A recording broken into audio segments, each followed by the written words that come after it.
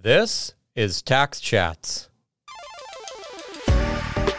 I'm Scott Dyring, and this is a tax short.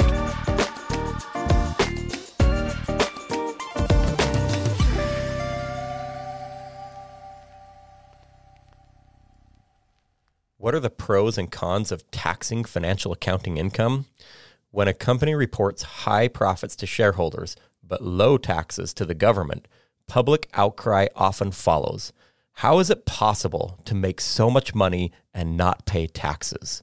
Many people are dismayed to learn that companies use two different sets of accounting rules when calculating income for shareholders and the Internal Revenue Service. Indeed, the rich appear to be playing by a different set of rules. Like every developed country, the United States has two accounting systems, each designed to achieve different objectives. Financial accounting rules are created by the Financial Accounting Standards Board, or the FASB. These rules are designed to create reports that provide information to investors as they deploy their scarce financial resources. For example, FASB tries to create accounting rules that produce comparable financial reports, meaning that similar economic transactions will be reported to investors in the same way. This helps investors compare companies and enables investors to provide resources to those companies that will use their capital most effectively. Tax accounting rules are created through the legislative process. Tax rules are designed to achieve several objectives. First, lawmakers levy taxes to raise revenue. You probably learned in elementary school that the revenues collected through the tax system are used to fund the military, build roads and parks, and pursue a multitude of other public objectives. A second objective, not usually covered in elementary school, is that sometimes lawmakers use taxes to encourage or discourage certain types of behavior. For example, if a company invests in solar panels, it might qualify for a tax credit, encouraging companies to invest in sustainable energy. In contrast, if a company has to pay fines for illegal activities, the government does not give a tax deduction, discouraging illegal actions. There are extra taxes on tobacco and alcohol to reduce their use, but tax credits for having children to help struggling parents. A third objective, often politically controversial, is that lawmakers use the tax system to redistribute income and wealth. The rich pay more tax per dollar of income than the poor. In addition, the poor often qualify for special tax breaks and other government programs intended to help them overcome their unfortunate circumstances. So what are the pros and cons of this system? The biggest argument in favor of taxing financial accounting income is that it uses incentives to increase tax compliance. It is generally believed that companies have an incentive to report as much income to their shareholders as possible, and it is also generally believed that companies have an incentive to report as little income to the Internal Revenue Service as possible, all else equal.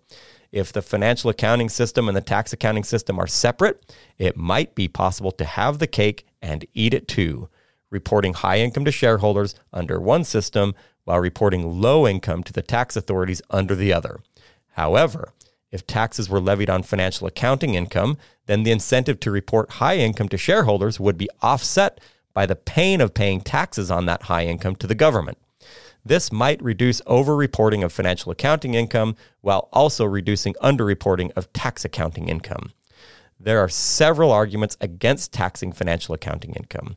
First, if taxes are tied to financial accounting income, Congress will want to have some control over how income is calculated so it can achieve its objectives.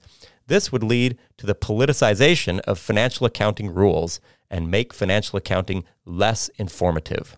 Second, if financial accounting were to become politicized and less informative, it would not change the demand investors have for information about the economic performance of the firm. Companies would likely respond by providing pro forma earnings numbers, a controversial accounting practice because pro forma numbers are largely unregulated. Third, taxing financial accounting income would reduce Congress's ability to influence behavior using the tax system. When Congress wants to provide incentives to influence behavior, it often takes actions that change the tax accounting system. For example, to induce investment in machinery, Congress might enact accelerated depreciation rules. This allows companies to record more of the cost of a machine early in its life, reducing income and therefore reducing the tax bill. but recording accelerated depreciation does not reflect economic reality.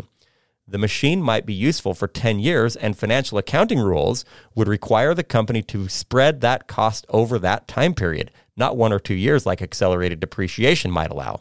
If a tax were imposed on financial accounting income instead of tax accounting income, or in addition to tax accounting income, the incentive to invest would be lost because the tax break would be eliminated. Thus, taxing financial accounting income would reduce the ability of Congress to pursue political, social, and economic objectives through the tax system.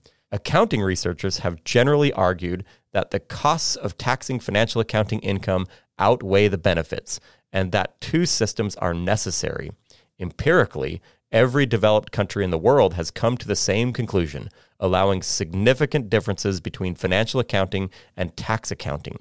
So the next time someone asks you why companies are allowed to use one set of rules to report income to investors and a different set of rules to report income to the Internal Revenue Service, you know the answer. And if someone wants to have a friendly debate about whether a new tax on financial accounting should be enacted, you can confidently articulate several of the most important issues to consider.